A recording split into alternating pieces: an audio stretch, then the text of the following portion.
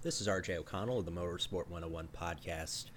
I wanted to start off this show by just saying a few words about what happened this past Sunday in Las Vegas, where we had the worst mass shooting in the United States history. About 16 months after we had the last worst shooting in American history, at least at least 58 people are dead. Hundreds more are injured. We can safely say that this is nothing short of, it's not even tragedy. It is terrorism in its most evil form. And you know, I want to say first and foremost that, obviously our sincerest condolences go out to everybody whose families have been affected by this. And I also want to make a point that, this has become all too common a sight to see within the last decade just alone. And I kind of feel like we are at a point where, you know, I think we're at a point where we realize that, as nice as thoughts and prayers are, it means nothing without actual action to put behind it. I'll get off my soapbox, and I hope that by listening to this podcast, we can bring some joy into your lives, because things aren't great right now. But hopefully, just by giving us a listen for the next couple hours, put a little bit of normalcy and a little bit of joy back in your lives. Anyway, I will kindly hand this floor over to the rest of our podcast, and we'll get on with the show. I just want to make one quick recommendation. If you want to do something, you can always, if you live in the Nevada area, you could always give blood. And if you live in the United States, you could always contact your representative at house.gov/representative/fine. You just put in your zip code, and it'll give you all the contact information to contact your congressional representative. Thank you, Ryan King. So yeah, do all of those things, and please enjoy the show. Thanks for that, RJ. There's nothing I could have really added there that would have summed up any better than RJ did on that one. And yeah, all I will say on top of that is, thoughts and prayers are. I mean, I will never criticise positive energy and support for anything, but at the same time, I think it's getting to. I think we've already passed the point where I think it's time to act, and do, if you can help, please do. I'm Andre Harrison. You probably already knew that. Welcome to episode 106 of the Motorsport 101 podcast. We've already introduced RJ and Ryan King to the show. You know the drill by now. Again, it's difficult to do any sort of broadcasting where it's, let's be real here. I know the people that do say stick to sports say, hey, sometimes sports are a pleasant distraction. Yeah, I kind of disagree here today, but hey, we will make the best of this, because hey, I have two great pals who are going to probably rip the shit out of me for Ferrari's awful weekend in Malaysia. Kind of, sort of, mostly. So hey, have fun at my expense for the next couple of hours. You'll probably really enjoy it. Well, at least I hope so anyway. Places you can find us real quick. We are on motorsport101.net, of course, as our website. We're on YouTube at youtube.com/motorsport101, facebook.com/motorsport101, on Twitter at motorsport_101, and if you'd like to follow us personally on Twitter, we are at Harrison101HD, at Ryan Eric King, that's with 2 Ks, and at RJ O'Connell. So, without further ado, let's get into the Malaysian Grand Prix.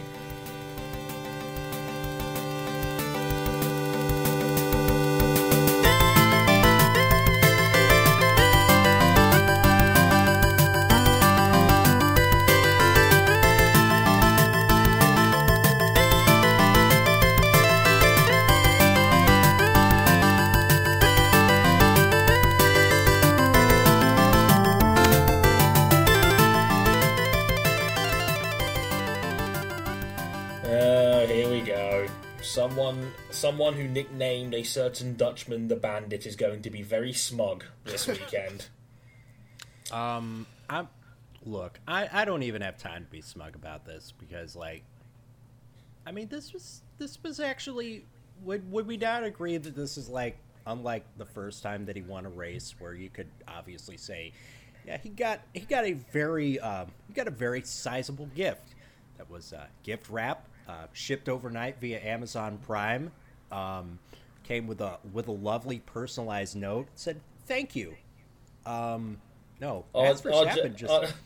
RJ, in terms of luck, that was like John Cena versus Roman Reigns, where Cena basically threw a small planet at him in terms of luck and still found a way to win. Let's call this what it is. But yeah, I do completely agree. This was like this was the best I've ever seen Max Verstappen drive an F1 car. This was incredible. Like, I know Red Bull looked strong in practice, but I think when we watch F1 these days, we're always a little bit skeptical of Mercedes in practice because they always seem to come alive in qualifying. And yeah, to be fair, they did it again by Lewis Hamilton. They just decided to phone it in on Friday. That sounds about right. Yeah, and Lewis Hamilton, had his 70th career pole position as well, narrowly pipping Kimi Räikkönen into the post. Why did you lock up on the final corner, for God's sake?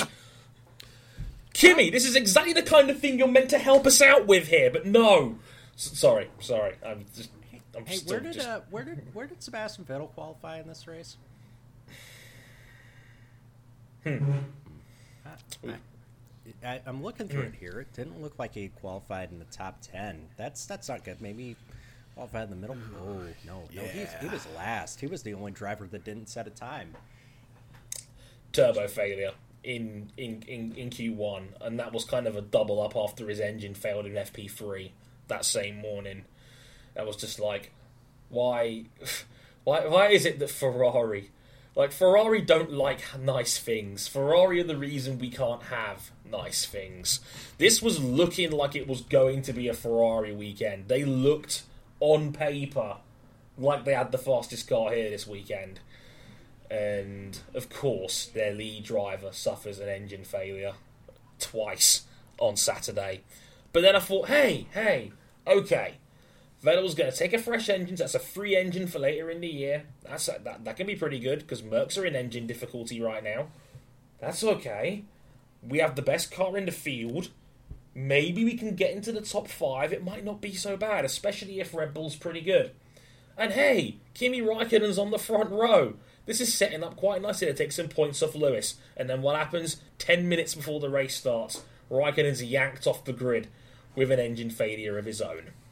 Because, of course. King, it's a Ferrari. It's a shit box. Oh my god. All these resources and they make a piece of crap like this.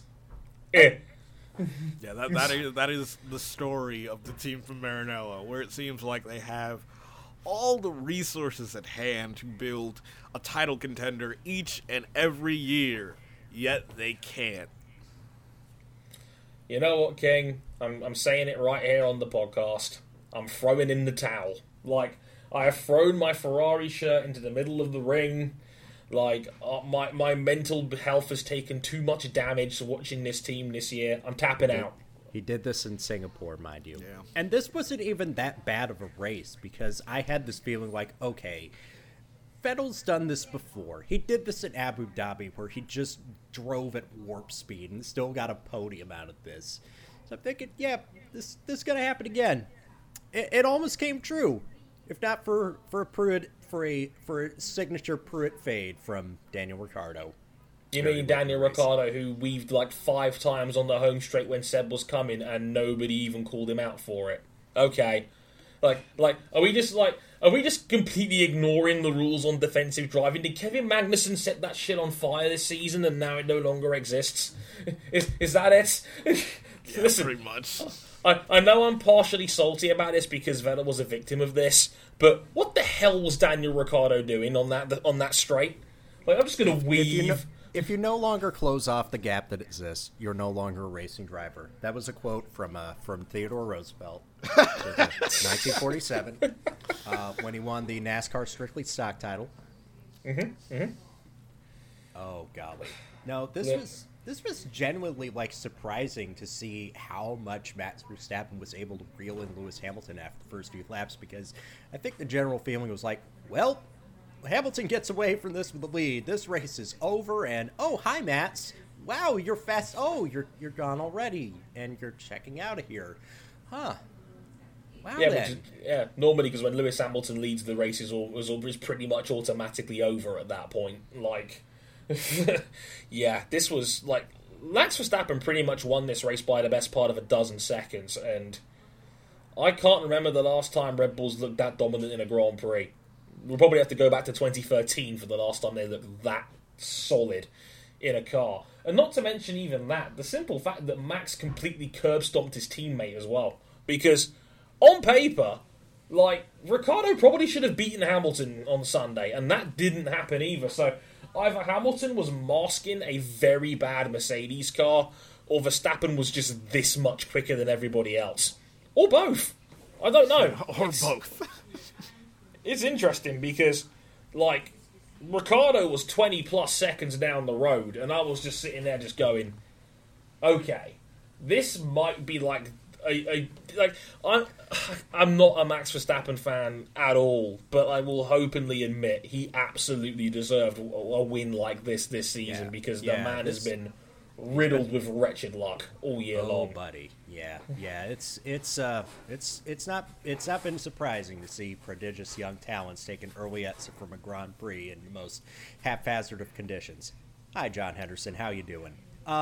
Max Verstappen has just been so unlucky, but this race was kind of like what you would expect, what we had all hoped to see out of Max Verstappen as he got more experience and more maturity under his belt. You know, it'll still come with time and years and experience because, you know, he says a lot of things that rub people the wrong way. He drives a way that rubs a lot of people the wrong way. That will mellow out with time. And I think this is the start of maybe Max Verstappen turning the corner as a driver, becoming someone who's become a very polished product. And, you know, like I said, he just turned 20 this past weekend. He is only going to have upside from here, unless his career suddenly fizzles out like his father's did at a very early age. Yeah, there's no other way of saying that was an incredibly impressive performance, and it's easy to forget the guy has got the youngest 2 race wins in Formula One history now. This one being 20 years and a day.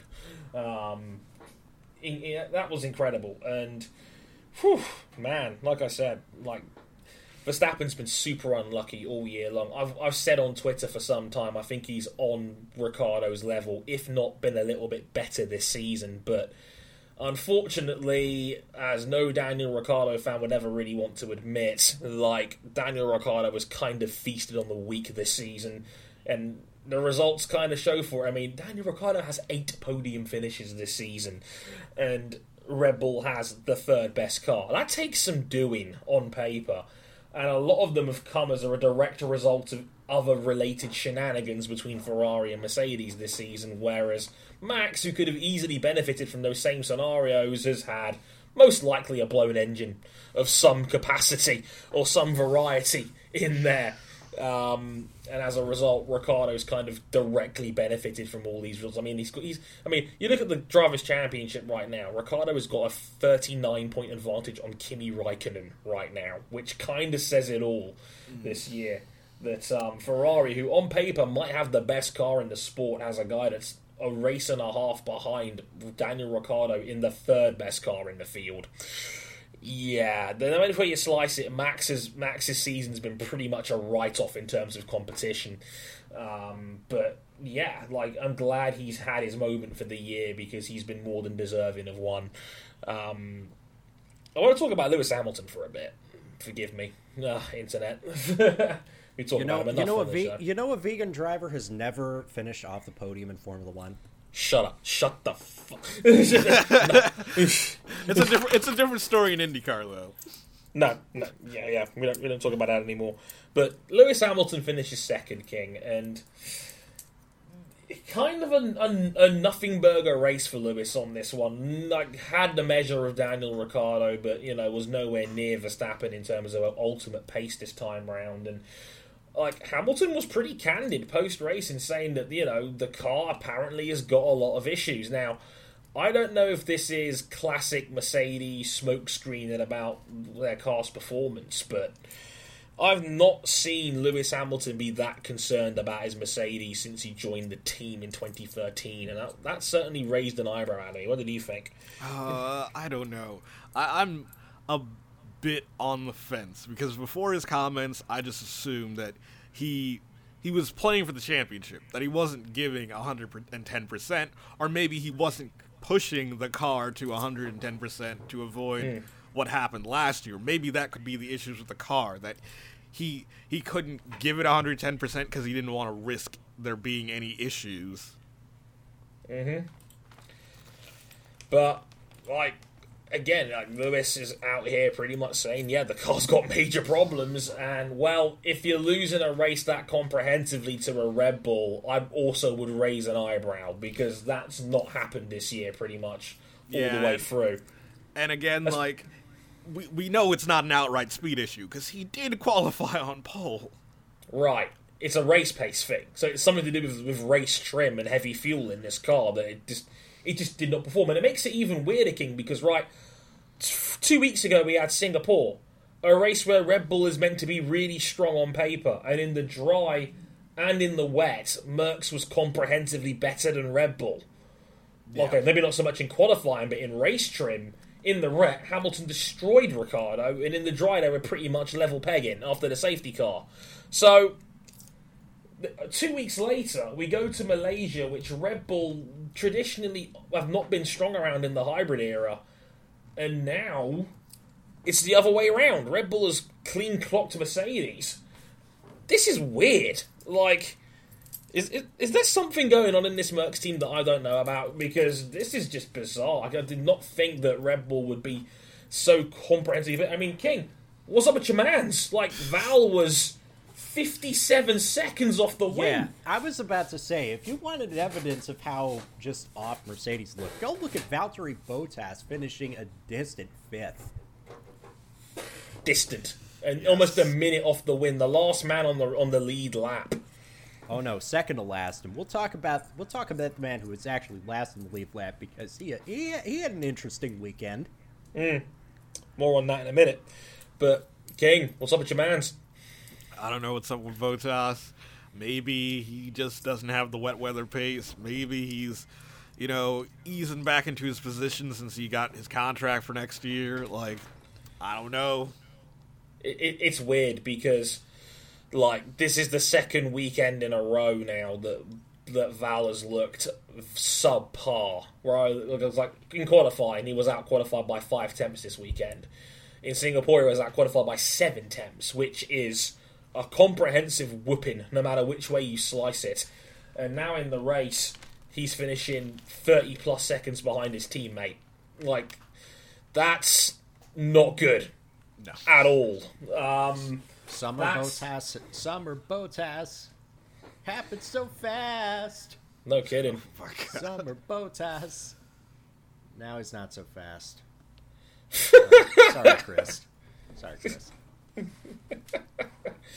I wrote a blog about this race on the website this past week, which you can check out on motorsport101.net. But I said, King, it's time to end the Valtteri Bottas title chase experiment.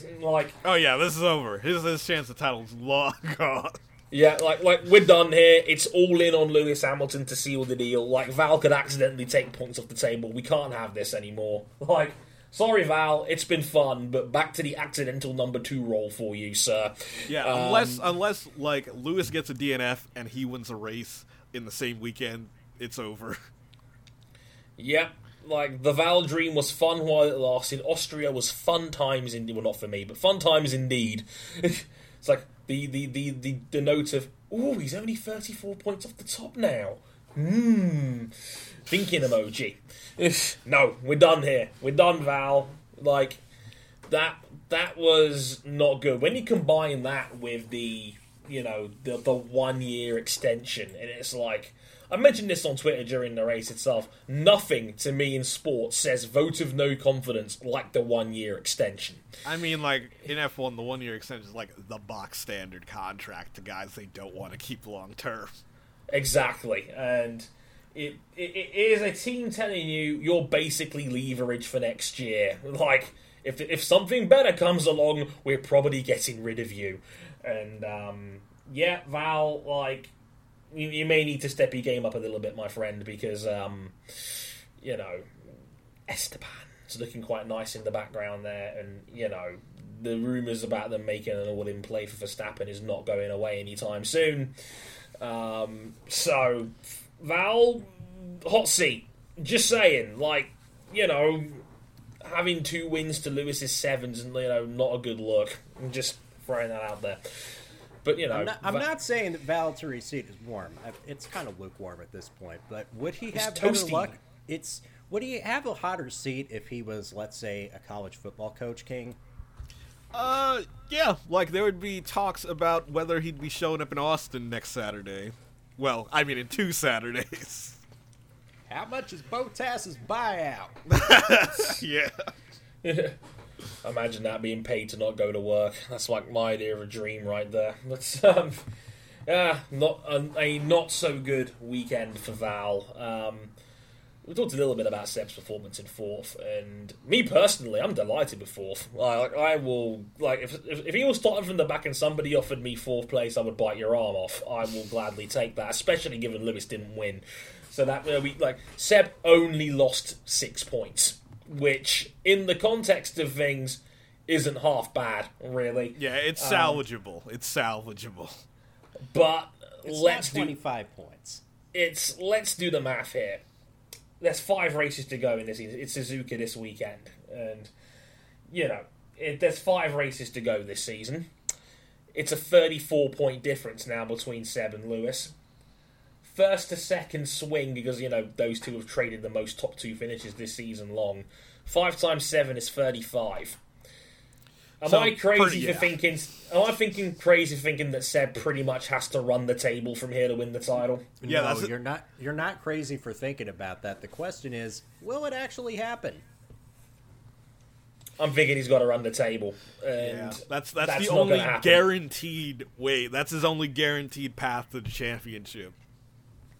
He's not winning 5 in a row, King. It's not happening. You've got a better chance of me scoring a date with Mila Kunis than Seb winning 5 straight. Like, it's not happening. How sure can we be that that Lewis has 100% finish rate from now to the end of the season? Pretty strong. Pretty strong. Because if they're nervous about it, they can have Lewis take a 10-place penalty and fix some engine bits. Yeah, that is also true. They've probably got enough in hand where they can say, yeah, we'll take Lewis starting a race from P11 or from the back. If they know that Lewis is on a strong enough Grand Prix where he can make his way up to maybe a top 5 like Seb did this weekend, they can take one of those at this point. So, you know, yeah, you're basically going to have for something to happen. Something weird has to happen in like Japan, America. Or probably Brazil, because we know it's probably not going to happen in Abu Dhabi.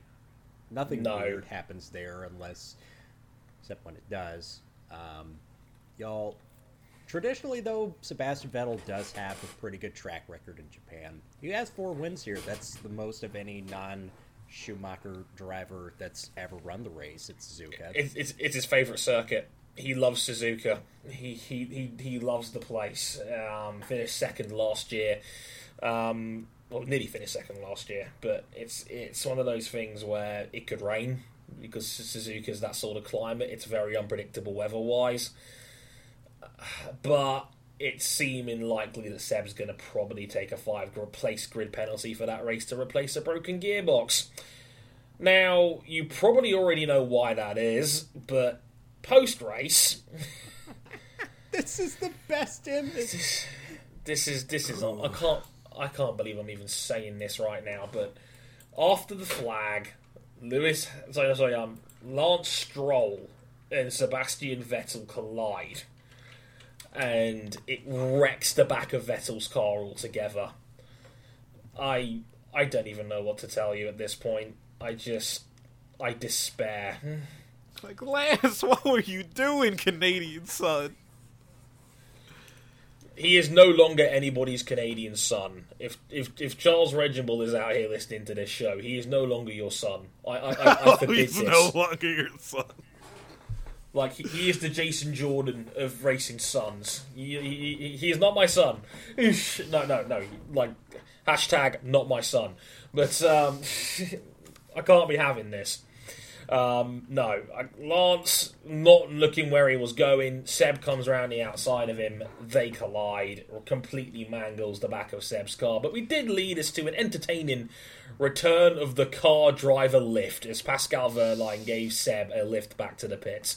That must have been his way of saying thank you for giving him those chicken nuggets when he was in hospital earlier this year during the Race of Champions when they were teammates. That was Pascal doing his mans a solid. Good for him. So Pascal had a pretty decent race. I mean, it wasn't a scoring effort, but it was still pretty decent, all things considered. Yeah, he's in a Sauber that had basically no hope of competing, but his racecraft was still solid. He had the 10th fastest lap, and hey, he gets the pub of being the post race Sauber. Sigh. Gotta get that camera time when you're a back market team. Got to get that camera time when you're no longer allowed to trade in London. Suck it, Uber. Topical joke. But yeah, good for Pascal. I mean, the rumours persist about, a Giovinazzi, Leclerc Dream Team Sauber of 2018, and I just sit there in the background going, you do realise that car is still dog shit, right? Like, yeah, you're going to love the guys in the car, but you're going to hate the car. It's like, I love Charles Leclerc and Antonio Giovinazzi's talent as much as the next guy, but it's hard to be excited about a string of 17th place finishes. Like, I just can't do it, King. I can't get there. Well, they're going to be like, he's in Formula 1, right? He's in Formula 1. Excitement, meritocracy, all that fun stuff. Gotta have the 84 Senna road to Formula 1 greatness. just start off with a back marker. It's the rookie Alonso route to success. We have to do the Tolman stint. We have to get the Tolman phase out of the way, Get the achievement. Start your career with Tolman. Get 20G on your @Spots Live profile. Get 20G. Sign a contract with Sauber. Brackets. What the hell are you doing? You get a little notification. Are you sure about this? Like. An Xbox Live where you get the diamond for rare achievement unlocked. The comment says, sign a contract with Sauber. Brackets. What the hell were you thinking?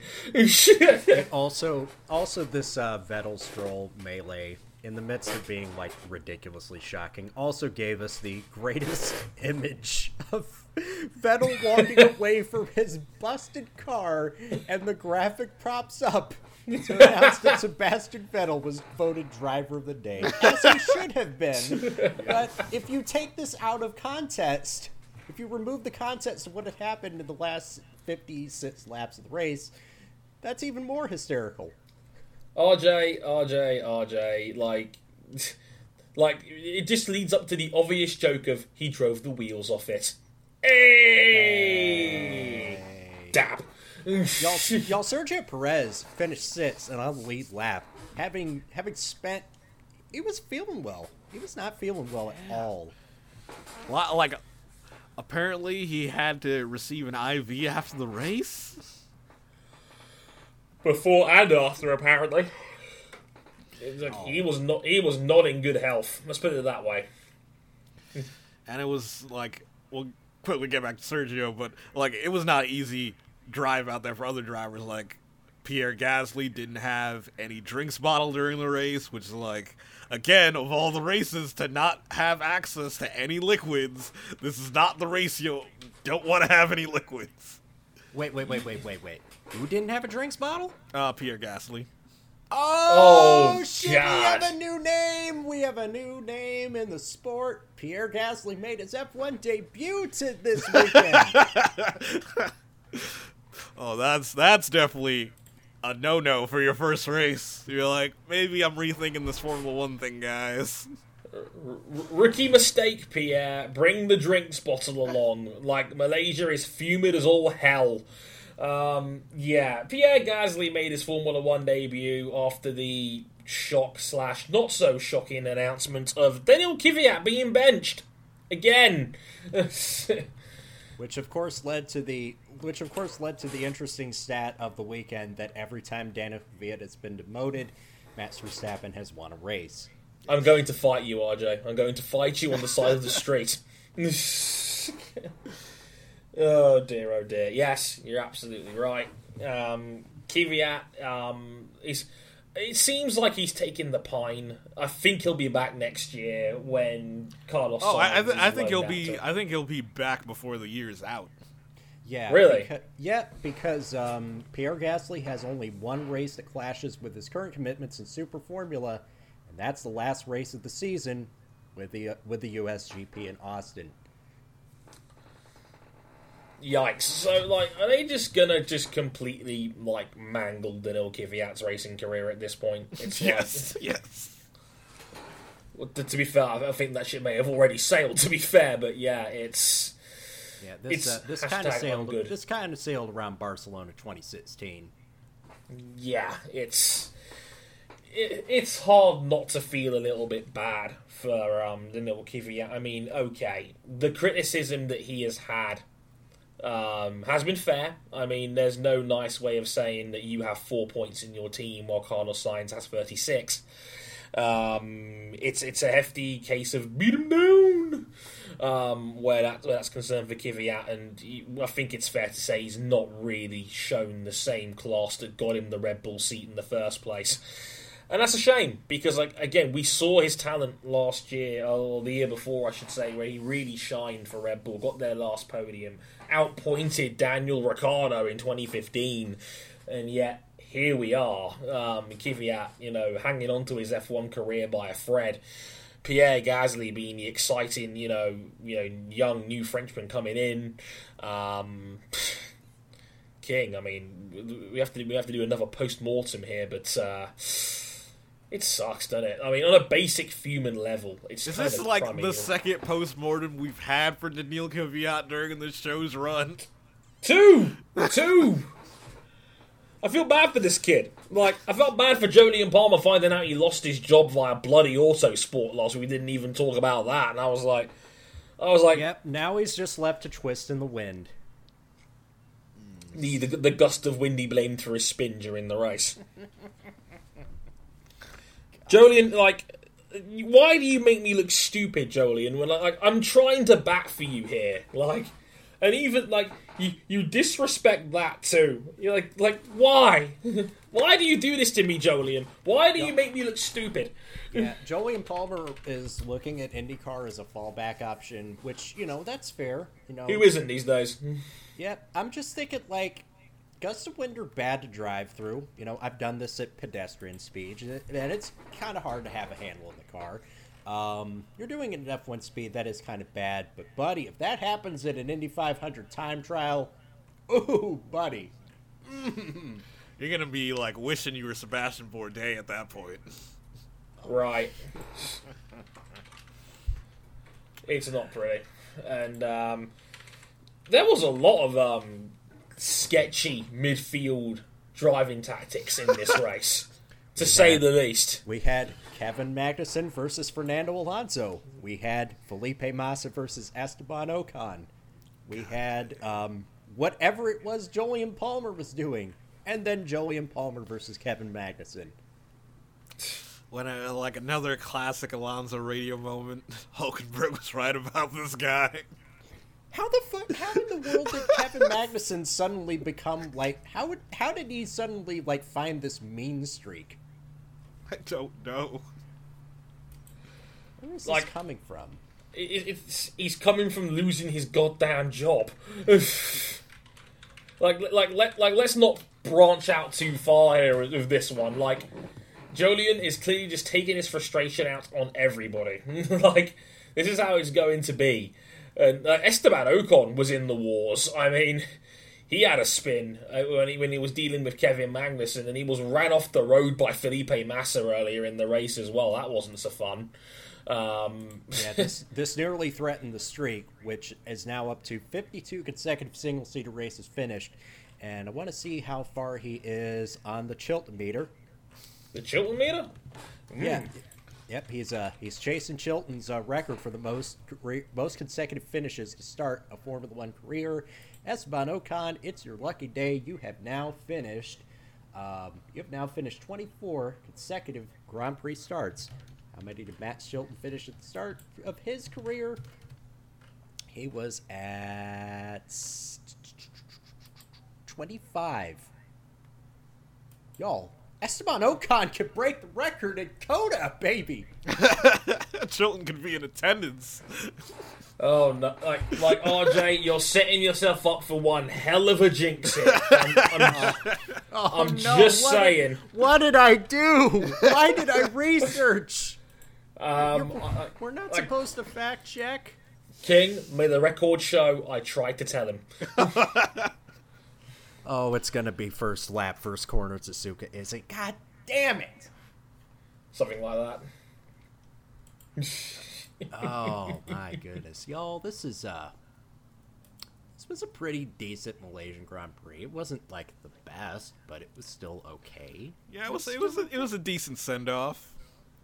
It was bang average. Sorry, it just was.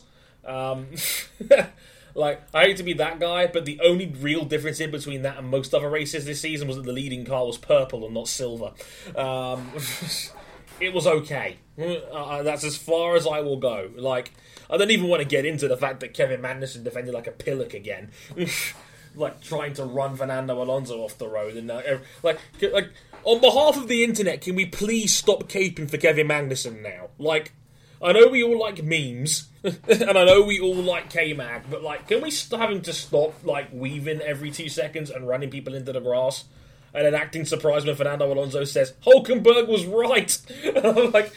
I love to, side note, I love that Fernando had that sudden epiphany while driving a car at 200 miles an hour.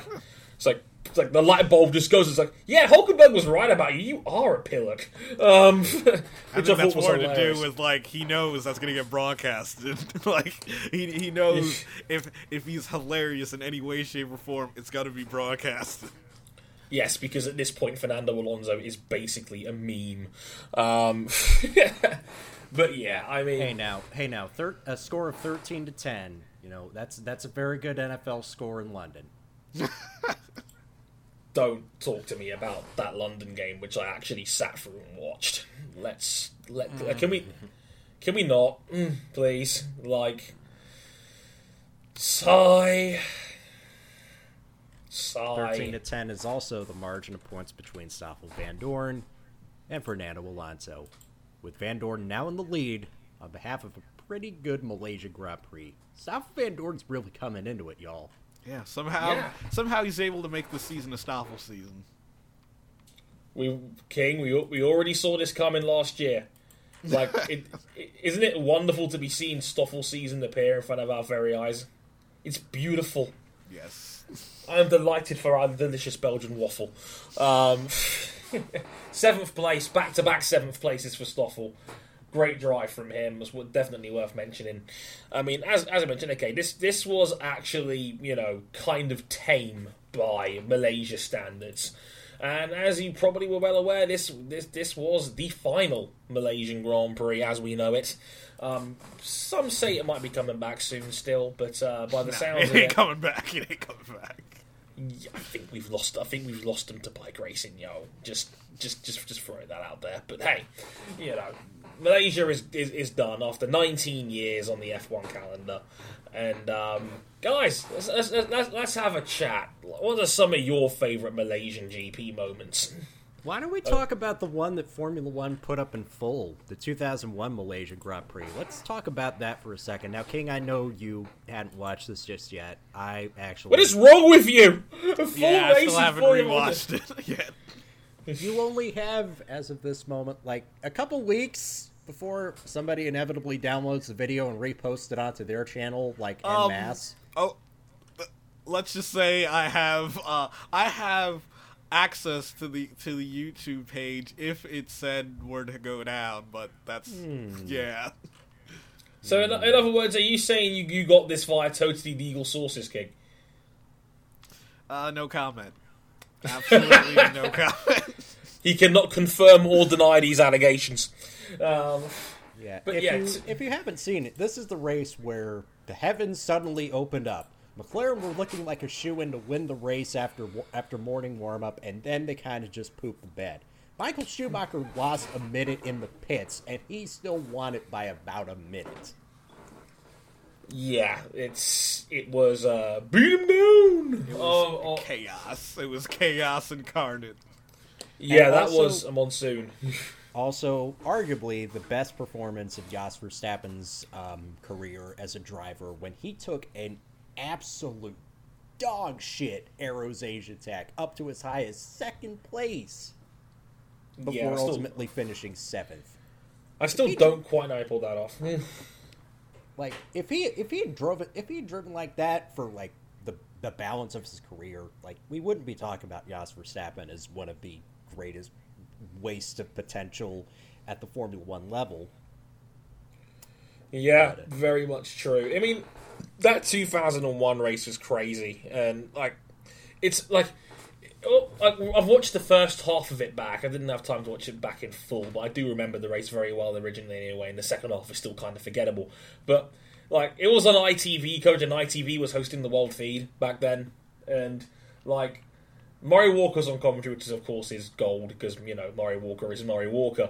But also they had Louise Goodman in the pits, and Louise Goodman said, just to make it more interesting, guys, it started to rain. 10 seconds later, both Ferraris on the gravel. I'm like, oh, shit! And then 3 cars spin off at the same corner, all in unison. I think it was like Heidfeld, then Enrique Bernaldi. Oh, poor Enrique Bernaldi, the oddball of the 2001 Like did rookie F1 class. team just not have access to weather radars during this point in time? King, I have never seen, like, a sudden downpour that thick, that quickly. That was ridiculous. That's what she said. Deactivate. Go away. Leave the show. Never come back. What is wrong with you? Guys. Kimi Räikkönen was a non-competitive non-factor, so just like 2017. Fernando Alonso had no chance of scoring points. Again, just like 2017. What else is new? What else is new? Golly. Man, that was a good race. Y'all, I remember the tire wars, y'all, and they were like so pumped to see like Ralf Schumacher in the Michelin-clad Williams just eating up the track.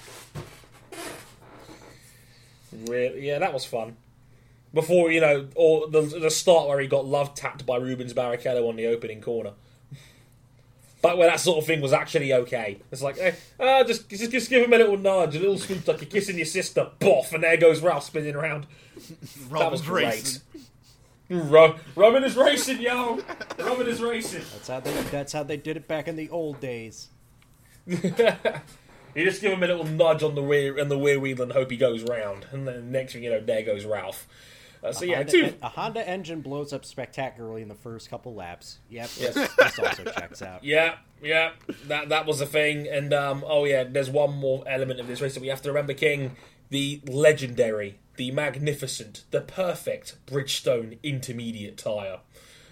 The work of the gods. The most. That's part of the reason why Schumacher was the king of the wet race, because he had the Bridgestone intermediates. Like they should put like King. Why don't we have a spot for that in the F1 Hall of Fame? I don't know. I don't know. Because that tyre, like they should build houses out of that tyre. It is legendary. Like any water that comes out will just bounce right off of it. It's great. It's almost like it was literally waterproof. If you want to build the perfect contraceptive, If you want to build a perfect America's Cup yacht, You nerd, King. hey, Adrian Newey, get on it. Hey, man, think of the money. Think of the money you'll make. Think of the Aston Martin collaboration. You got this, fam. You got this. 2001. It is still available on YouTube as we speak. I think by the time this goes out, there'll be about, 10, 11 days left on that before it gets inevitably taken down and then re-uploaded again by somebody else. in like 10 separate parts. Because they've probably already got a violation. They're only allowed to upload 15-minute videos on YouTube. Hey! Fun times. Some other ones I want to mention in there, King. Like, 2003, Kimi Raikkonen's first Grand Prix win. Yeah. Fernando Alonso becomes F1's youngest podium sitter at the time. Fun times. Who remembers 2012? Do you remember 2012? Yes, I do. I remember just thinking, like, man, I don't know who I want to win this race. Because this Perez kid is good, but Alonso is killing it in a crap car. No, I'm not having this. Like, the biggest urban myth in Formula 1 history, the 2012 Ferrari was not piss poor. I don't care what anyone tells me. Any car that wins 4 Grand Prix in a season is not crummy. RJ, I will fight you again. I'm ready to catch all these hands. Step outside, bro. We're fighting Jersey style. Meet me in Temecula. No, I'm not having this. The rise of Sergio Perez, indeed, when he finished in second and very nearly won that Grand Prix. And now I still remember me tweeting exactly, give him Felipe Massa's seat, like, now, please.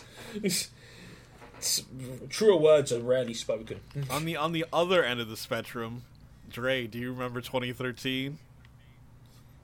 Oh, I do. One of the few times where people who were adamant that team orders are bad and have no place in Formula One, and all of a sudden we had people just caping for team orders like they were the best thing ever. Because it benefited the guy they wanted to win. It's almost like our objective interests, our objective feelings about the sport are affected by our subjective interest in the sport as well. Who would have ever guessed? Who would have ever guessed? Race was all right. I remember I was the only guy on F1 Twitter back then that was saying, wait, so you guys are saying that team orders are bad, right? But if the guy breaks team orders, he's bad too. You people are idiots. What is wrong with you guys? We should also, lest we forget, there was another team that used team orders during that race. Yeah, nobody talks about Mercedes and the fact they basically made Nico Rosberg finish in 4th behind Lewis Hamilton for no goddamn reason at all, right?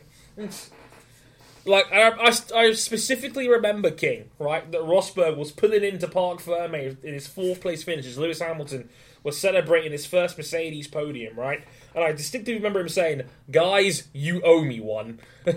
That one never came. Yeah, it never came. I was fucking pissed. I don't know. It eventually came. It was about a 3-year payoff, but it came. A 3-year payoff. That is some long-term booking. You mean somebody accidentally but very accurately left a wrench in Hamilton's gearbox at Sepang in 2016, maybe? Someone, nudge, nudge, wink, wink. Banana in the tailpipe from Paddy Lowe, yeah. Just throwing that out there, yo. This week on F1 Unsolved. Oh my god. What, are we BuzzFeed now? Hey. But listen, I will happily watch BuzzFeed purely for the sake of worth it, okay? That is true. See? Like, I actually just admitted I watch BuzzFeed's content on a podcast. Like, half of the people listening to the show are just disgusted of me right now. I can tell already. Yeah, we're just getting everyone to tune out this episode. Like, yeah, we threw Lance Stroll under the bus. We've dissed Canada. We've dissed Lewis Hamilton. Like, we're done. We voiced our support of BuzzFeed. We are done. We are so done. We are being replaced next week by like Zoe Hamilton, Matt, and Chris Cook waxing lyrical over Valtteri Bottas with one hand in his underpants. It's been fun, yo. We had a good run. We had a good run. We're over to C5 now. Yeah. We're going to record from a cardboard box somewhere in South London. It's going to be great. Also, I have to mention as well, 2009 and the greatest monsoon ever seen in Formula 1. Oh, Jesus. Half points, y'all. And points. And also the origin story of 2 of F1's most long-standing memes. One of them being Rob Smedley's message to his driver, Felipe Baby Stay Cool, and the other, Kimi Räikkönen fetching an ice cream bar out of the fridge. Because who doesn't love a good Magnum, right? King sound effect there was perfect. It's his worth it winner. Yeah, 2009 and half points, and yeah, Jenson Button winning everything on God's green earth. Wasn't this back in the days when like Malaysia was still like right at the top of the calendar? It was, wasn't it? Yes, it was right after Australia. I miss those days. I like playing the F1 career mode games. I actually love driving around Malaysia, and I don't like having to wait till like round 15 to get to Malaysia now. It's not fun. Put it back at round 2 where it belongs, damn it. Well, Dre. Back on the... Yeah, like, you're not going to have that problem anymore. Shut up, King. I'm going to miss Malaysia, okay? Like, on a serious note, like, thank you for Malaysia for the last 19 years. Like we've mentioned it, the track has produced many a classic, probably more than many other circuits in F1 has over the last 2 decades. Though, and I'm going to miss it. There is one person I do need to throw under the bus. Uh-oh. The former Sky, well, he still is a Sky employee, but he also thought you worked at Sky too, so... Oh no, not him. Anyone but him. Yes. The former world champion said that, well, to paraphrase, he said Malaysia would probably be on the calendar if it was in England, and it didn't deserve to be in that country because of the low turnout. Wow. Interesting comments there from Damon. Was he basically throwing Silverstone under the bus? Well, he's throwing the nation of Malaysia under the bus. It's like, yeah. Like, I think there's no nice way of saying, God damn you, why are you into bikes more in that part of the world? God damn you for taking away our precious F1 circuit. Which I say, more for Sepang and watch their MotoGP racing during October. It's fun, yo. Thumbs up. Best MotoGP season ever. But, yeah. Please listen to Bike Live on the Motorsport 101 network. Yeah. You get it. You get it with your Patreon backing. Yes, we do. And, well, it's going to be a little bit late. It's going to come out on Sunday this week because work commitments. But hey, we'll talk about, World Superbikes. As Jonathan Rea became a triple world champion, the first time ever that a World Superbike champion has won 3 years in a row, because Jonathan Rea is ridiculous, yo. He just is. He's just that freaking good. Yeah. You know what's even more ridiculous? What's that? Wanting Jonathan Rea on a mid-tier factory team. Yay! Woo! Put him on the Suzuki. You get to restart your career on legend mode. Legend mode. The Ben Spies path to career choice. You mean like the difficulty that King's too chicken to play on F1 2017? Oh my God, Dre, get over it. Of all the people to complain. Listen, it's not my fault I can play at 101, bruh. Where you at, King? Where you at? I will rate 1v1 me, fam, on Rust. But, yeah, listen to Bike Live later this week as well. We'll talk about Jonathan Rea and World Superbikes in Magny Core, the sad news of Keelan Sofoglou's injury putting them out of the Supersport Championship, and the second round of the showdown at Assen as we had 2 races, and the Still with Ginter's homecoming came home to roost. Yes! Hashtag Still with Ginters. More of that and more on Bike Live later this week. But, yeah. Cheers, Malaysia. It's been fun. And we hope you come back someday. As unlikely as that probably is. Though you set some really unhealthy trends that we don't like to think about. Like what, King? They were the first of the newly overseas races in '99, which led to eventually us going to China and Bahrain. And, well, Singapore has been a good, and Abu Dhabi, and Turkey, and to be Korea. fair, China's been underrated. And I think China's underrated. And Korea, and India,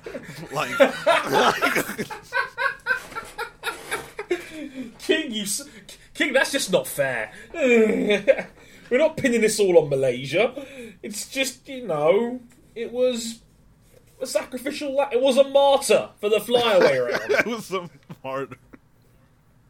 Malaysia was good. China was good. You know. There's a reason there was a massive gap between, like, F1 starting to go to new countries, between Hungary and Malaysia. Like, it was, like, a good, like, 15 to 20 years where F1's like, we're good. We're good. We don't need to go to new places. And then they're like, Petronas was like, but we're willing to pay a lot of money if you come over here. You like these blue and teal Red Bull Saubers, do you? In fairness, those cars were absolutely dope, and I love some of the new destinations that we go to. Maybe not so much not so much the way that things are run in these countries, but you could also Sod Bahrain. But you can also say that about the United States in some respects. So some. And on that bombshell, it's time. Oh, do we have to talk about the other thing on that some list? Which one driver let his opinions be known? Go on, King. It's kind of throwback to our Human 101 last week about how Lewis Hamilton supports what is going on in the NFL and kind of hinted at maybe in Austin he would think about doing it. Lewis, I'm like as a fellow brother from the United Kingdom, I'm going to give you a sagely piece of advice. Don't do it. The knee has been worn to death and it's been hijacked by the NFL ownership. Don't take a knee. It's pointless. Seriously, don't do it. Like, of all the people to do it, don't be Lewis. Like, maybe if Haas F1 decided to do it, they could do it because they're an American team. But Lewis, you're just going to cause so many issues. You don't want to deal with that. It's not even his national anthem to protest, although you can make the argument that Lewis Hamilton is the most American driver. He is. He makes Joseph Newgarden blush in terms of patriotism. And he came out to lift the Astor Cup draped in an American flag of America. It's like, don't do it, Lewis. Lewis, it's not worth it, bro. You don't want these problems. Like you don't want to become a talking point on Fox News. Let's just be honest. No, nobody wants that life. You don't want Megyn Kelly painting stories about your casual racism now, do you? You don't want this, Lewis. You don't want these problems. Don't do it, bruh. Should be noted, I put the correction in now before we get any angry comments. Yes, we all know Megyn Kelly is no longer part of Fox News. Thanks, King. Much appreciated. See, King runs our clarifications and corrections department. Does a very good job with it. What did we miss, Sat Boy? Listen, if I could get Tony Reali on this podcast, I would. Seriously. But, shall we segue quite beautifully into the news, fellas? Yes, we have a lot of news that is controversial, but not politically. Fun times, yo. Let's get into the news.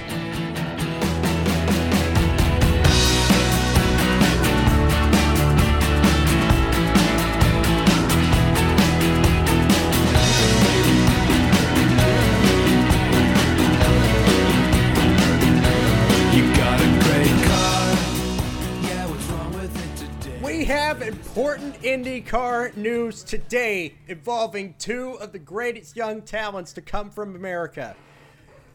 Alexander Rossi and Connor Daly. It looks like they're going to be contestants on the new season of CBS's The Amazing Race. IndyCar is back on reality television. We got Ari Jr. on The Bachelor.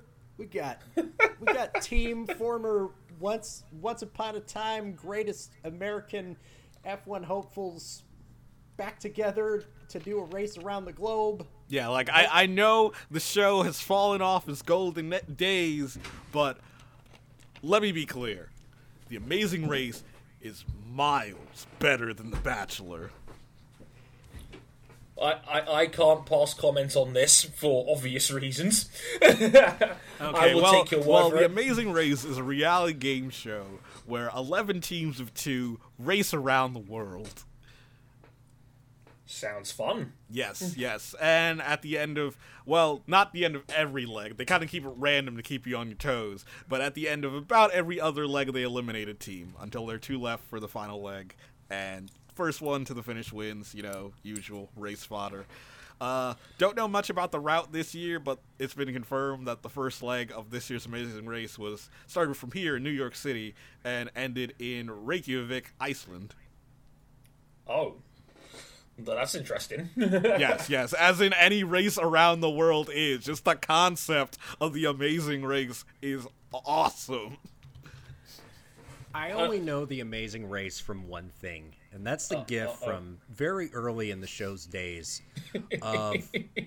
There's these two TV saleswomen who are part of a team, and they're launching watermelons out of a catapult, trying to hit some targets. At one time, one of those ladies just pulls back the catapult as far as they can judge. It's like clanking this back, and then all of a sudden it launches out, but then the watermelon actually comes back and slaps her right in the face in full force. And I'm just thinking to myself, this is the perfect analogy for Connor Daly's 2017 season. There were such high hopes. We were ready to just launch his career out to the stratosphere, and then splat, watermelon right to the face.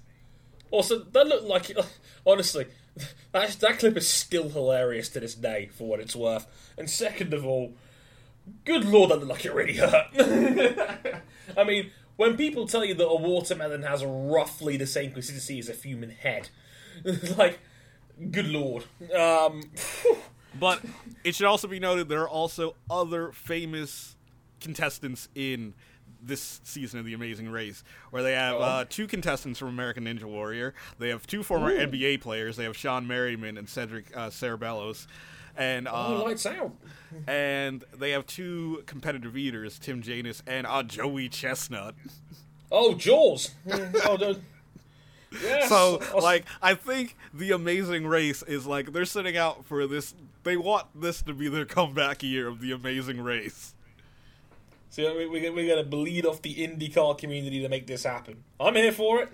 Yeah, just all the communities, getting all the the NBA diehards involved, getting just trying to just get all the fandoms that they can involved. There's also 2 former contestants on the American version of Big Brother as a team too. So these guys are doing it's like Great Britain, and people just do the reality TV circuits at this point. It's like, okay, I got famous off the X Factor. I'm gonna go, and then I'm gonna head to the jungle next year. Well, I'm a celebrity. Get me out of here. Great. Well, on the list, I do love it says Indianapolis 500 winner Alex Rossi ... and race car driver Connor Daly. It's Dancing with the Stars all over again when it was Alexander Lazarus Rossi. GP alum Connor Daly. Oh, It's like Alexander Rossi, IndyCar driver, and James's friend. That's going to be my new nickname for Connor Daly going forward. James's friend, Connor Daly. Just you're in the series too? Yeah, I'm in the series. Yeah, I'm Connor Daly. I'm the vegan guy. Yeah. Because, as Lewis Hamilton has proven, once you go vegan, you have to tell everybody you're vegan. That's the rules. So, I expect Amazing Race updates every week on the podcast once this show goes out. Yes. Okay. Yeah. You'll get your updates. We'll have the Amazing Race Motorsport 101 segment. Yes, sir. We're here for this. We didn't get one with Hinchcliffe, so we're taking our game to the next level here. This is your IndyCar off-season content. Also, Trevor Carlin's got a car. Who's going to drive it? Is it going to be Matt Chilton? It's not confirmed that he's running the car part of the team. It's been confirmed that he's purchased a DW12 from Dallara. What's he going to do? Put it in his back garden? I don't know. Demo runs. Demo. We're not an IndyCar team, but we're doing IndyCar demo runs. Yeah, just to do it, Why not, right? So yeah, Trevor Carlin's bought a car. which is funny because I'm like Joe said, put in our Discord server. Like, when's the next IndyCar City season update and when? I'm like, we don't know. Yeah, because there's nothing much to talk about rather than just speculation. Yeah, like more speculation about potential seats will happen. Apparently, I think, didn't you say, RJ, that Foyt's revealing like their 14-car driver like this week? They're announcing that. They're announcing the driver car number 14 sometime this week. It's more than likely going to be Tony Kanaan. Yeah, because it can't be Connor Daly because he would not be able to appear at any announcement. Exactly. So it has to be... No, Carlos! No! Yeah, it's either Carlos or Tony, and looking like it's Tony. King, hold me. I know. Sad times. But we love Carlos and his little minion shirt. But there's still, the circulating rumor that Andretti might run a 5th car full time next year, so there's always hope. What, so another car of theirs can fail for half the season? I don't know what they're doing. It's another car for Fernando Alonso.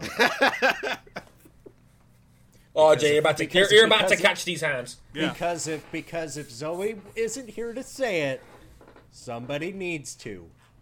No, we don't need to see this. No. Tell him to beat his Belgian waffle first, then we can talk about IndyCar seats. Oh my god. Wow. I will not stand for this. And Zoe, I know you were listening to this show, yeah? If you try and wind me up about Alonso one more time, I will get on the train to Glasgow and fight you. No! I'm having none of this shit. Stop the Alonso bandwagon crap. I'm had enough. Even though Alonso confirmed that if he does race in Formula 1 next year, he's not doing the 500, so yeah, it's... Ah, damn it! Yeah, he's already confirmed that if he stays in F1, it's either one or the other, so yeah. Good! I hope he finishes 11th in Monaco just to troll people. Excellent. This is great, blessed news right here. Eat it, RJ. Eat it. You all hate fun. Let's talk about things that are actually fun. Let's talk about Penske bringing a car to race the IMSA season finale at Road Atlanta, the Petit Le Mans this weekend, which I'll be at. Who are the drivers that Team Penske are bringing as a soft launch for their new Acura DPI program? Everyone! Yeah, this is like, in terms of a soft launch, like, this is the hardest soft launch I've ever seen. This is not soft in any capacity. They're bringing friggin' Helio Castroneves, Simon Pagenaud, and Juan Pablo Montoya. Holy shit! It's God. My literal tweets when I saw this was, filth! Not safe for work! If I was Jordan Taylor, I'd be in the fetal position, like, cradling Fonzie in my arms, be like, why, God? I wouldn't. I honestly wouldn't. Well, yeah, because he's in a Cadillac, so yeah. Like, you forget this is Wayne Taylor Racing, King. Like, they own everything. They own our souls. yeah, Dad has 2 sons and a third-row nuclear weapon built in Detroit. Yeah, and, like, Jordan Taylor owns our hearts. So, we can't have him lose. He's too lovely and funny and stuff. You know how annoying that is? Guy that runs completely dominant team is also arguably most charismatic and funny driver in all of motorsport. God damn him! Who else have we got in this Petit Le Mans field? We got Brendan Hartley, potential IndyCar candidate. We have, of course, the Taylor brothers, and they're joined by Ryan Hunter-Reay. They got Ryan Hunter-Reay in that car this weekend, y'all. For fuck's sake! Yeah, Nick Heidfeld, he's going to be driving for Rebellion Racing, along with America's Gustavo Menezes, Pipo Derani, Bruno Senna. They're going to be in the same Tequila Patron Nismo. Mike Conway's in this field, y'all. Ooh, we got Conweezy. We got a good GT field. We have Bourdais is back, and so is Scoot. Scoot Dixon and Seb Bourdais are going to be in the Fords. Did anybody see his Instagram story the other day? On a side note, No, I didn't. like Zoe sent me a picture, and I wish I could send it to you guys because she sent it to me via text message. Let's just say Scott was doing the thing that KSI got banned from Eurogamer for a few years ago. But was it his wife, though? Thankfully, it was his wife. Let's just say boats were motorized. Oktoberfest. And I almost want. Is this a bad way to segue into the fact that Catherine Legg and Christina Nielsen are also? Oh God, no! I was about to. No. Before we get to them, let's mention my favorite team in any field. Corvette Racing is gonna field Mike Rockenfeller and Marcel Fassler in 2 of their cars. Ooh, Fassler, nice. Oh, also, like, at this point, we might as well just stop the podcast now because nobody else is listening to us. RJ is like burned the final bridge. Thanks a bunch, RJ. Way to go. Tom was also in this thing, and so was Sage Karam, but not Sean Rahal. Damn it! What do you mean we can't have another Rahal versus Karam fight? They're the best kind of fights. I mean, Sean, if you want to show up, there's an empty seat in one of these prototype challenge drives. This is also the last race for the prototype challenge category. You know, for better or for worse. Yeah. There's only 3 cards in it. But if you're not like busy, like night. Right after a race, we could just head over to Waffle House. Like, I'm pretty sure there's Waffle House. Because up. No, King, we all know that all the best street MMA fights happen at Denny's. We all know that. It happens in the lobby in a Whataburger. Oh, Jesus Christ. Like I was just going to say, like, Sean, if you want to show up and just start searching all the trash cans on the venue, then I'm sure you'll get there eventually. Oh, dear. So, any other captivating names in the lineup, Mr. O'Connell?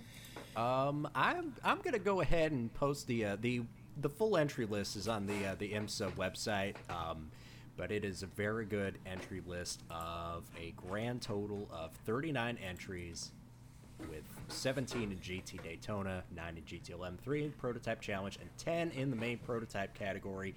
It is this Saturday. Starts around, like, I want to say noon-ish. I'm not entirely sure. I'll be there. And then I'm going to do the entirely masochistic thing of getting, like, 4 hours of sleep, because then I got a Super GT race to cover that very same night. And also in big race weekends, I'm pretty sure the Bathurst 1000 is this weekend. Bathurst, baby! Oh, Jesus God, Bathurst. Like the one time where all the V8 Supercar fans pipe up and say, Dre, why aren't you watching V8 Supercars? They're not V8 they're just Australian supercars now. Yeah, they're just supercars because they're not all V8s. You knew what I meant. Stop being that guy right now. Yeah, what I'm being that guy, so our comments aren't filled with those guys. How very meta. You mean you don't want to see y'all don't want to see another. You don't want to see Simona De Silvestro chucking around the mountain. Yeah, that's the only person I watched that race for. You don't want to see Nick Percat, a man who has 2 cat puns in his name. Okay, and on Road Atlanta's schedule, the race is scheduled to start at 11:05 a.m., so an hour before noon. Thank you. I didn't actually know this, and I have a ticket to the race. That would have been very embarrassing if I had forgotten that. Hashtag planning for Mr. O'Connell. Yeah, planning is not my strong suit. No, to be fair, it is none of our strong suit. No, none of this is planned. No. NASCAR happened. Ooh, the chase. The first elimination race of the chase at my, second home track, Dover. We can talk about NASCAR and not a contest about its shitty politics. Yay! I was about to call it on Motorsport 101 a break. Go on, RJ. Tell us about NASCAR. Kyle Busch won for better or for worse, and he took it away from Chase Elliott on the last lap, which made me so sad because Chase Elliott had gotten so close. But Again, they're still moving on to the next round of the playoffs. But if you're in the camp of supporting Austin Dillon, Kasey Kahne, Ryan Newman, and Daytona 500 winner Kurt Busch, your season is effectively over. They are all eliminated from the round of 16, and now we are moving on to the round of 12. I hope all 5 of you who are fans of those drivers are deeply, deeply concerned for their futures. Apart from the Busch brothers, of course, because it's the Busch brothers. But You know who's a really big fan of Ryan Newman? Jeff Gordon. Jeff Gordon. Yes, Jeff Gordon. That's Petit Le Mans winner. That is Daytona 24-hour winner Jeff Gordon. Yes. Petit Le Mans commentator for Fox Sports, which means he's not going to be on IMSA Radio, and that's going to be a shame. But yeah, Jeff Gordon and Ryan Newman got into a verbal spat. That was funny. I love that. Like Ryan Newman said, "You said it as a smart ass." it's like, and Gordon's like, "No, I didn't." It's just even as an argument, it was basically handbags at 10 paces. It was great. Just the sheer level of like it was Danica Patrick levels of petty when it came to those two just arguing with each other about stuff. It's fun times, yo. I love. To be fair, I know Ryan Newman likes a good Barney, so that was fun. Oh boy. So let's talk a little bit about Formula E as well, guys, because Formula E started testing today in Valencia. Yay! It's testing. It's the same with any series. It is testing. But Formula E testing is different because this for some reason we're entering season 4, and it always feels just like there is an effect of who in the hell is going to turn up for this test. Yeah, there's that. Well, let's see. Let's just update you on some of the silly season happenings. Jean-Eric Verne has a new teammate. And it's Andre the Giant, baby.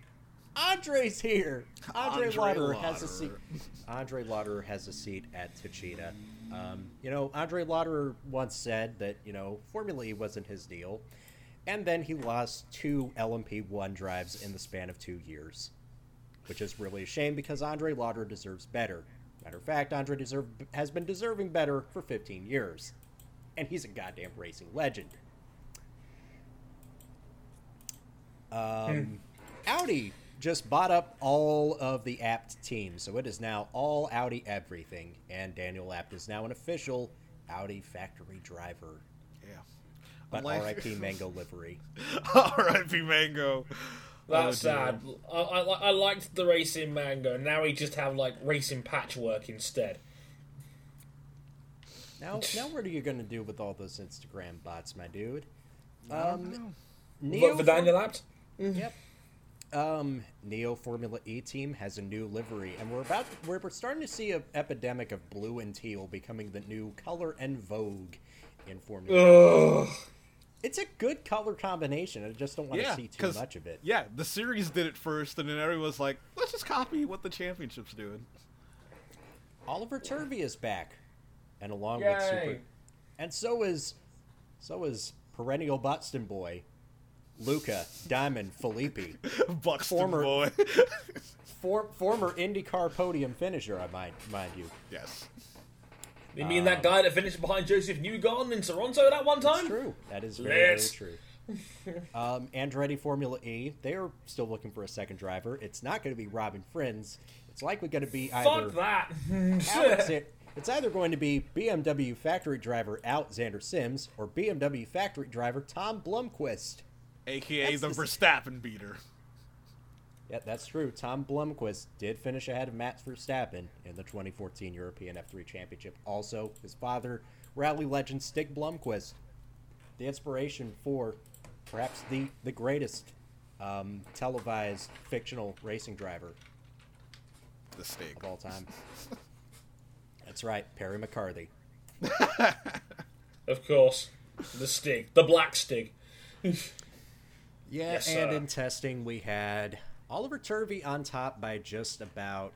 Yeah, the top three in day one of testing were separated by about 14 one-thousandths of a second. If this holds to form, we're in for another pretty good season of Formula E racing. And even if this doesn't hold, we're still in for quite a bit of banter.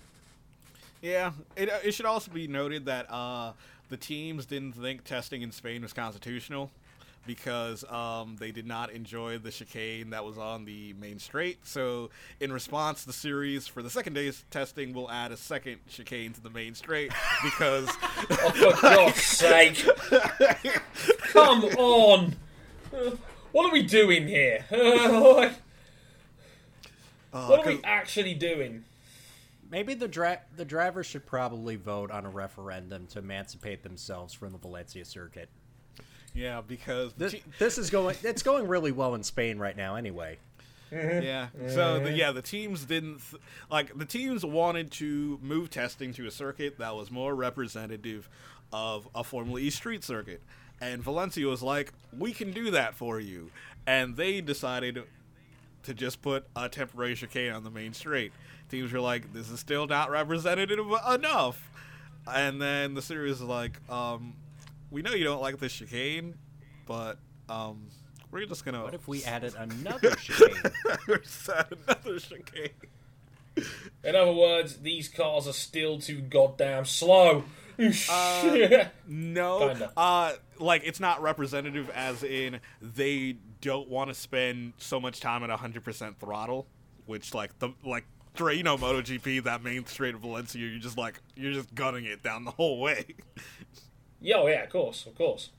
So yeah, they don't want to spend that much time at full throttle because there's no straight on the Formula E calendar that's that long.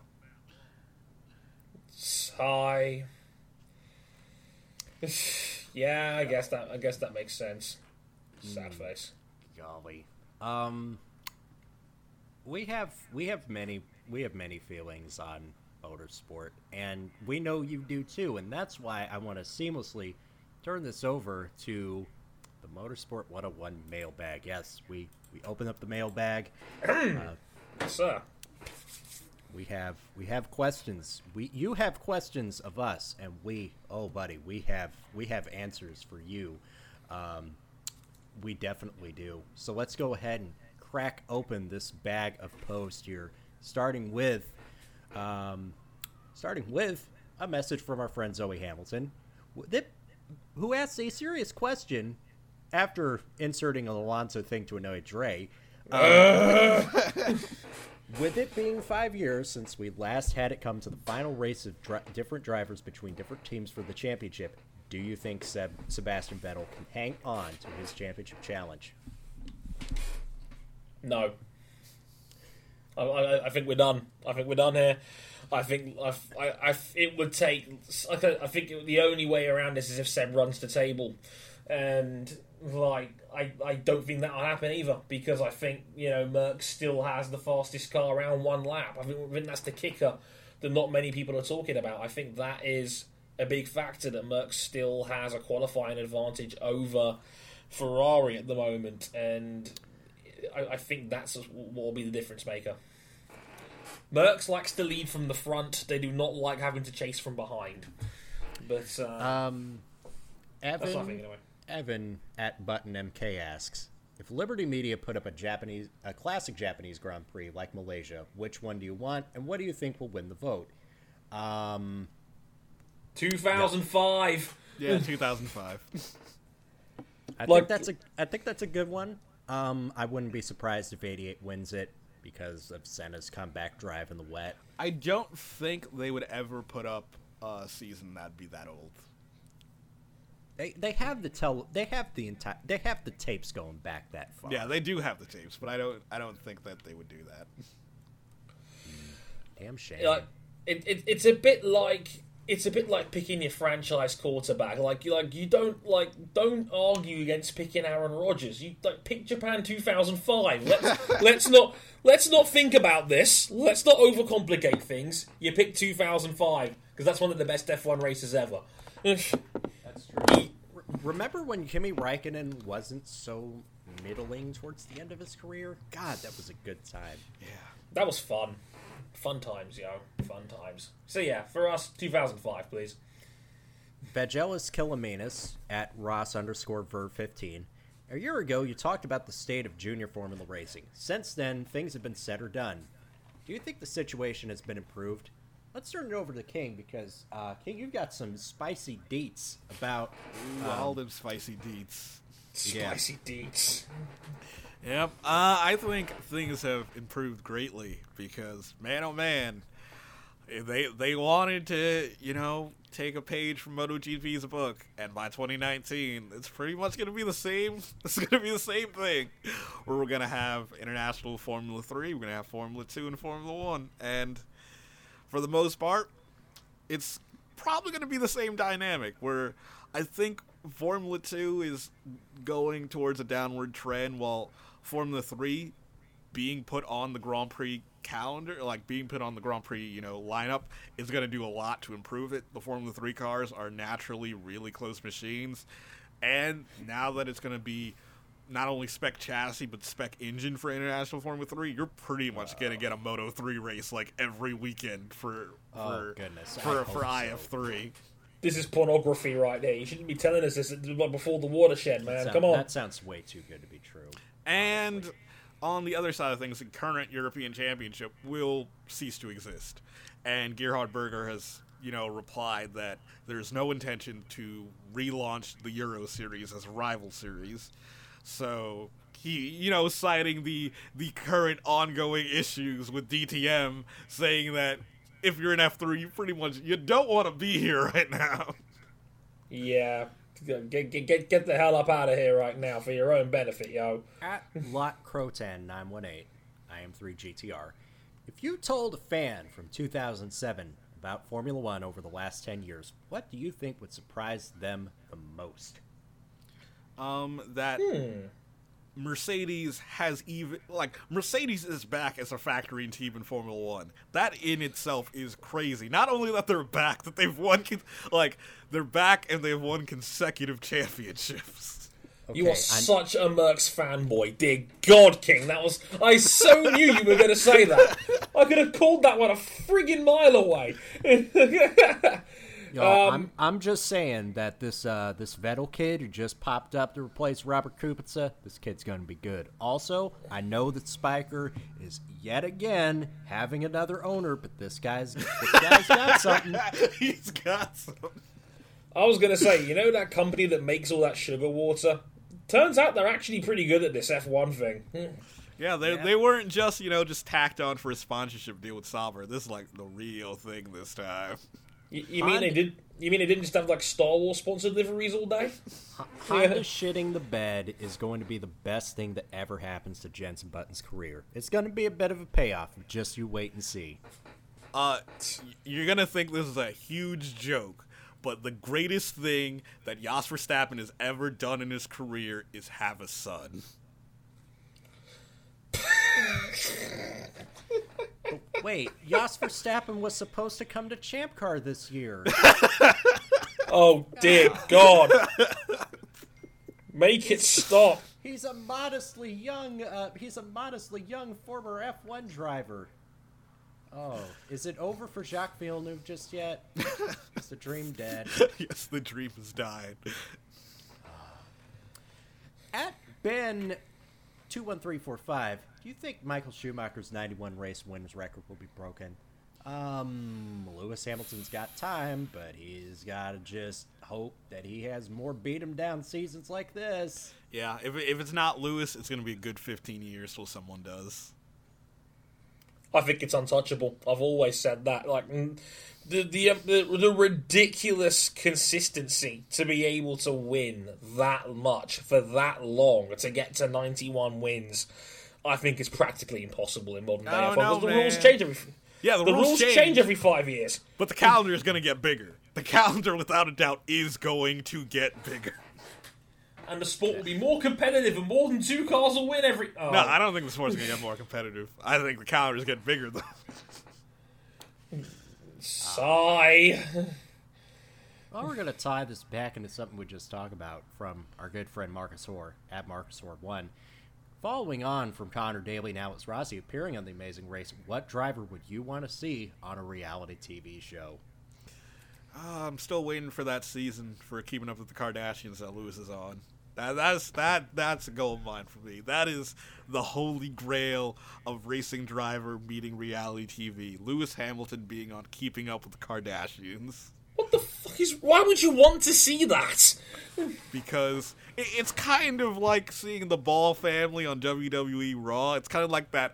No! Like the unmissable train wreck. Like that level of entertainment. Sergio Marchionne on Undercover Boss.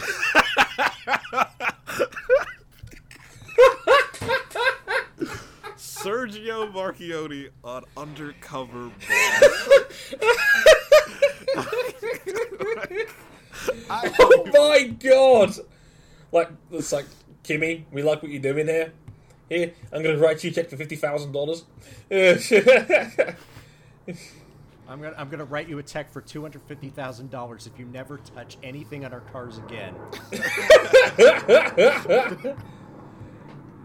Oh my god, that's ridiculous. RJ, stop! What is wrong with you? Who would be the best candidate for Kitchen Nightmares? Oh, Fernando Alonso, easily. Just because you wait for the moment that he snaps, and then all hell just breaks loose. John Taffer's Bar Rescue, but it's for struggling Formula E teams. Oh my god. Extreme home makeover from McLaren and the McLaren Technology Center. Oh no! Guys, what the fuck? Your engine has mold in it. He's not a good employee. He's a lazy slob.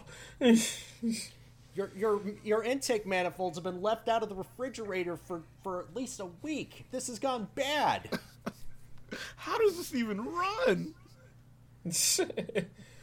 Oh, jeez.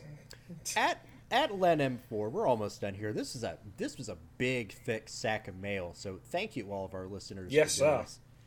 At Len M4, is Formula One doing enough to engage people all over the world, giving examples such as Southeast Asia preferring bike racing, the Indian Grand Prix being short-lived, there's no Grand Prix on the African continent?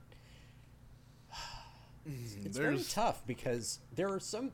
I feel like the Indian Grand Prix should have been a success. I mean, India's a big motorsport country, whether or not we want to admit it or not. There's a... as they say every Tuesday on WWE programming, 1.3 billion people cannot be wrong. But when you've basically run the track like garbage, and there's a whole lot of political corruption, like it's not gonna go well. Like a lot of people, including the Chandok family, kind of. They wanted the Indian Grand Prix, but they didn't think it would be around Delhi. They thought it would be in South India, where like most of the racing in India takes place, not in Northern India near the capital. It kind of felt like a cash grab, even to them. Really?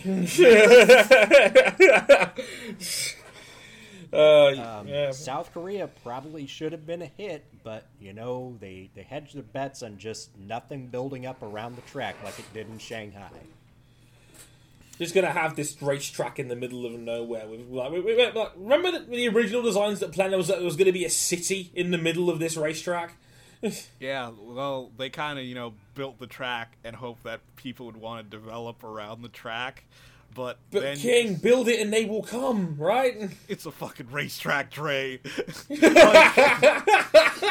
a fucking Dre, if someone said, hey, you want to move next to a racetrack? It's like, yeah, what's the worst that could possibly happen? Just play that Singapore video. You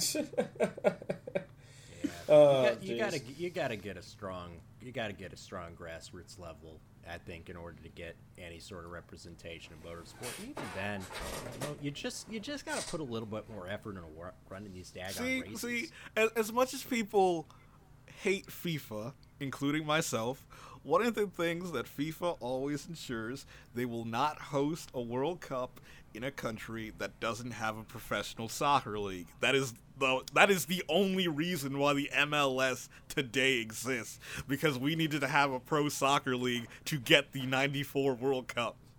So who out here is out here watching the Qatari National Football League, sponsored by Neymar and all his back pocket investors? Anyone? Anyone? But no? like you could say that requirement by FIFA has turned out to be a good success for like American soccer. Wow. I will go ahead and answer this one from Toki Adeoye at Gearhead 1902. If you had to add another race to the F1 calendar to replace Malaysia, where would it be and why? Let's just keep it in the same region. Just put it Chang International Circuit. Get that Thai Grand Prix going. Mm-hmm. That could work. I don't know. I'm on the fence about Thai Grand Prix with the current, military dictatorship there at the moment. It's not even like it's a long-standing military dictatorship. Like, the coup was, 3 years ago. Oh. Wonderful. That's awkward. Wonderful. Should be a great fit with the United States Grand Prix before it. Sweet. Back to back. Libra Pretz ask LIBR Pletz asks, what do you think is the future of Daniil Kvyat? We kind of covered this before. It's kind of sketchy. He might be back for the United States Grand Prix. He might be back for 2018 if Red Bull somehow cannot find another driver that's not Pierre Gasly. That's not happening. Hey, Pierre, we know you did tremendous in Super Formula this year. You were great during your stint here in Formula One, but we're gonna go with someone else. Sorry, we're gonna go with who's that kid? What's his name? Neil Verhagen. Neil Verhagen, you're in. God damn it. But he sponsors the team, Pierre. We need to get that new rich American audience. Golly. Our good friend Henry Chapman at Chapman17. Following Vettel's incident at the end of the Malaysian Grand Prix, in your eyes, what's your most memorable formation cooling down lap crash / incident?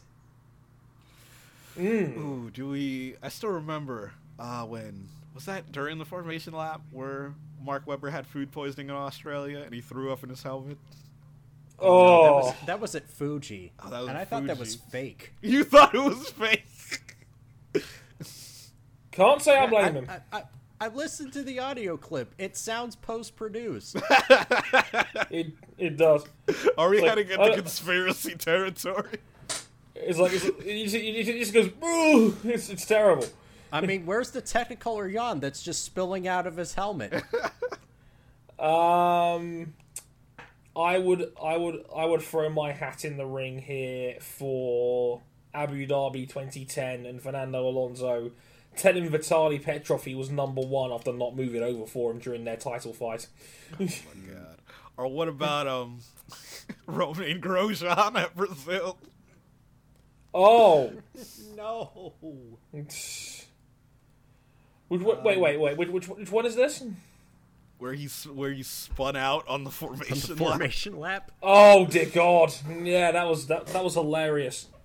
Of course, there were so many. Of course, you can avoid all of this if you just make like Formula 4 Southeast Asia and have nobody finish. Oh dear God! Yeah. So okay, I need to make. I've heard about this. I didn't get I have not clicked on any links. What the hell happened? Basically, everybody ran out of fuel too early. All 9 cars failed to finish the race because they weren't filled up to finish. What? Yeah, and considering it being a junior category, there is no refueling. So once they were out there, they were not making it to the end. Just lift and coast, kid. Lift and coast. Lift and coast. Get it in that purple section on during your practice session. And despite no one finishing, someone did win. Yes. The safety car driver? No, the driver who completed the most distance won the race. Oh, for God's sake. It was basically an endurance race. Yeah, pretty much. Yeah, pretty much. And I wanted to save this question for last. James Calancis at James_Calancis. Custom F1 calendar. Minimum 15, maximum 20 race. No street circuits. And go. Ooh, God, we'd have to do like a special episode for this. This is gonna be like a long. Well, you know we do have like a gap in the off season after Japan next week. That is true. That is Yeah. true. We have a week off, so I guess maybe that could be that episode. Yes. So, James, we will put your question in the bin here because in 2 weeks' time, we'll go ahead and craft up our special custom F1 calendars. We'll give it some thought. We will give. If James, make this a mark-out moment. If you get an entire episode named after a mailbag question, you could basically just put it on your CV at this point. Like, you know, it's quite the accomplishment, if you ask me. But yeah, we will save that one because I think that is actually kind of interesting. Not only picking the 15 tracks, the inevitable fights we will have over picking these 15 tracks, but also the order of said 15 tracks. Does it have to be 15? Maybe you want to like 15 to 20, you know. 15 to 20, so we can bump it up to 20. Okay. Interesting. We will save that for a fortnight's time. So, James, hang on to that one. Hold that thought for a couple of weeks. But, guys, I think we're just about done here, aren't we? Well, we got one big important story about the future of the Formula One World Championship that is, it is game changing, literally game changing, and that we forgot to talk about. Oh no! Oh my God! What happened? That the chief of the FIA's technical department, Marcin Budkowski, has left the FIA and has been reportedly signed by Renault. And let's just say, being the head of the technical regulations department, you've seen pretty much the details of every single Formula One car that has ran since he's become head of the department. Put all your damn money on Carlos Sainz to win the title next year. Lit. But to get into the details, apparently... Oh, God. That FIA trying to take me down. They shot a trank into King's neck. Oh my God, that is brilliant. King, you still with us? Yeah, I'm still here.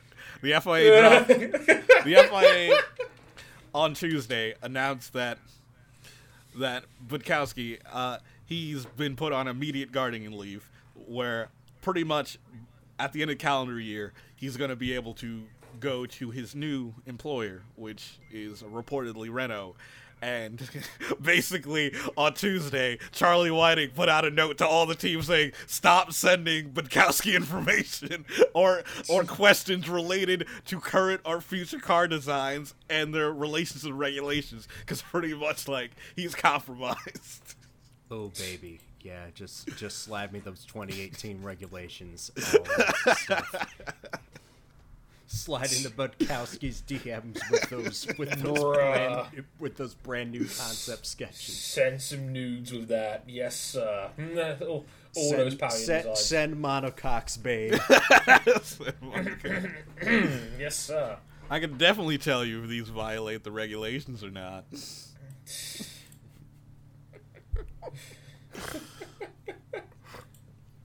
Yep, and reportedly, teams are so angry about Budkowski being free to leave to another team that pretty much, like, it is, like, line item number 1 on the next strategy group meeting. And they're finding some way to derail this at all costs. Like, for Mercedes, Ferrari, and Red Bull, like, the big team, like, this is, like, one thing that they're actually unified about. Like, wait, like, every team, like, every team actually agreed on something here? Yeah, pretty much. Pretty much, like, they even had, like, an ad hoc meeting between Toto Wolff, Christian Horner, Maurizio Arrivabene, Eric Boullier, Patty Lowe, and Bob Fernley of Force India. Reno was Reno is not involved in any of these discussions because they're not a member of the strategy group, funnily enough.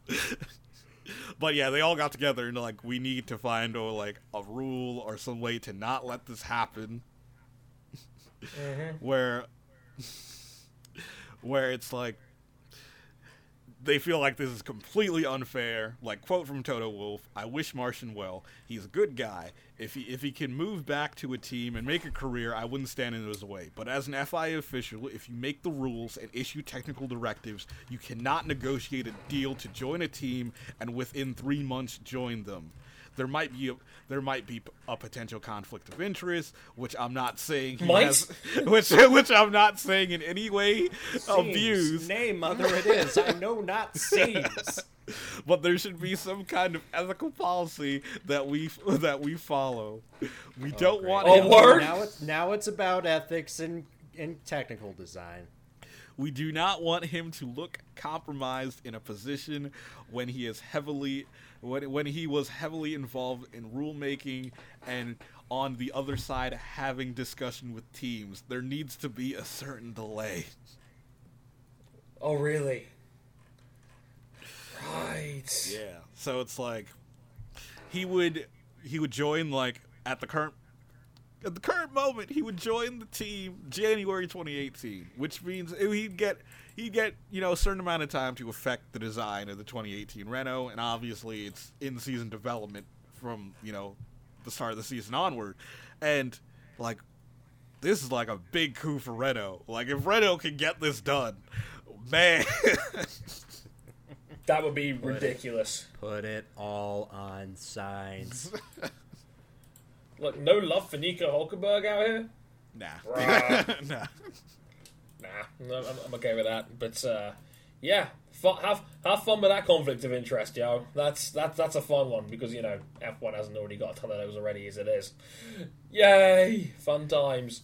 I also wanted to give a shout-out, because I know we don't talk about sports cars that often, but Felix Morales won the last race of the Block Pen GT Series season, and that's pretty huge because he's probably the most prolific racing driver from Puerto Rico, a country that has already been through a lot, basically being ransacked by Hurricane Maria. Felix Morales winning a race won't fix like a lot of the infrastructure problems that they're going to have. There's no food, there's no power, there probably won't be for months at a time, but it is something to bring just smiles to faces, and that's pretty much awesome. Felix is a good dude, and I'm glad that he's having success because he was great in Indy Lights, and that's a good win. And on that, we done? Yeah. Go on, RJ. Close us out. Yeah. I get to have a feeling for this week. I think we might be. I think we might be done. I think we may have covered everything for once. Yes, sir. All right. Of course, you can always listen to the Motorsport 101 podcast and Bike Live on Apple Podcasts and on SoundCloud. We're at motorsport101.net. We're on Facebook. We're on YouTube. We're on Twitter at motorsport_101. We have our personal Twitter accounts. And if you want to back us financially, you can do that at patreon.com/motorsport101. Thank you so much for listening in. Andre Harrison, Ryan King, RJ O'Connell. We will see you on the next episode of Motorsport 101. Thank you so much for listening, and we'll see you next time. Sayonara. Bye.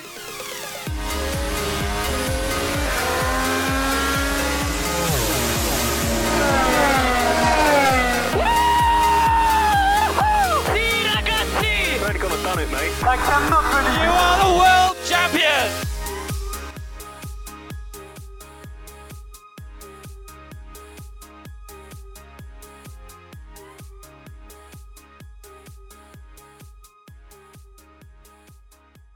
That's the first time I've actually never closed out my own podcast. That felt weird.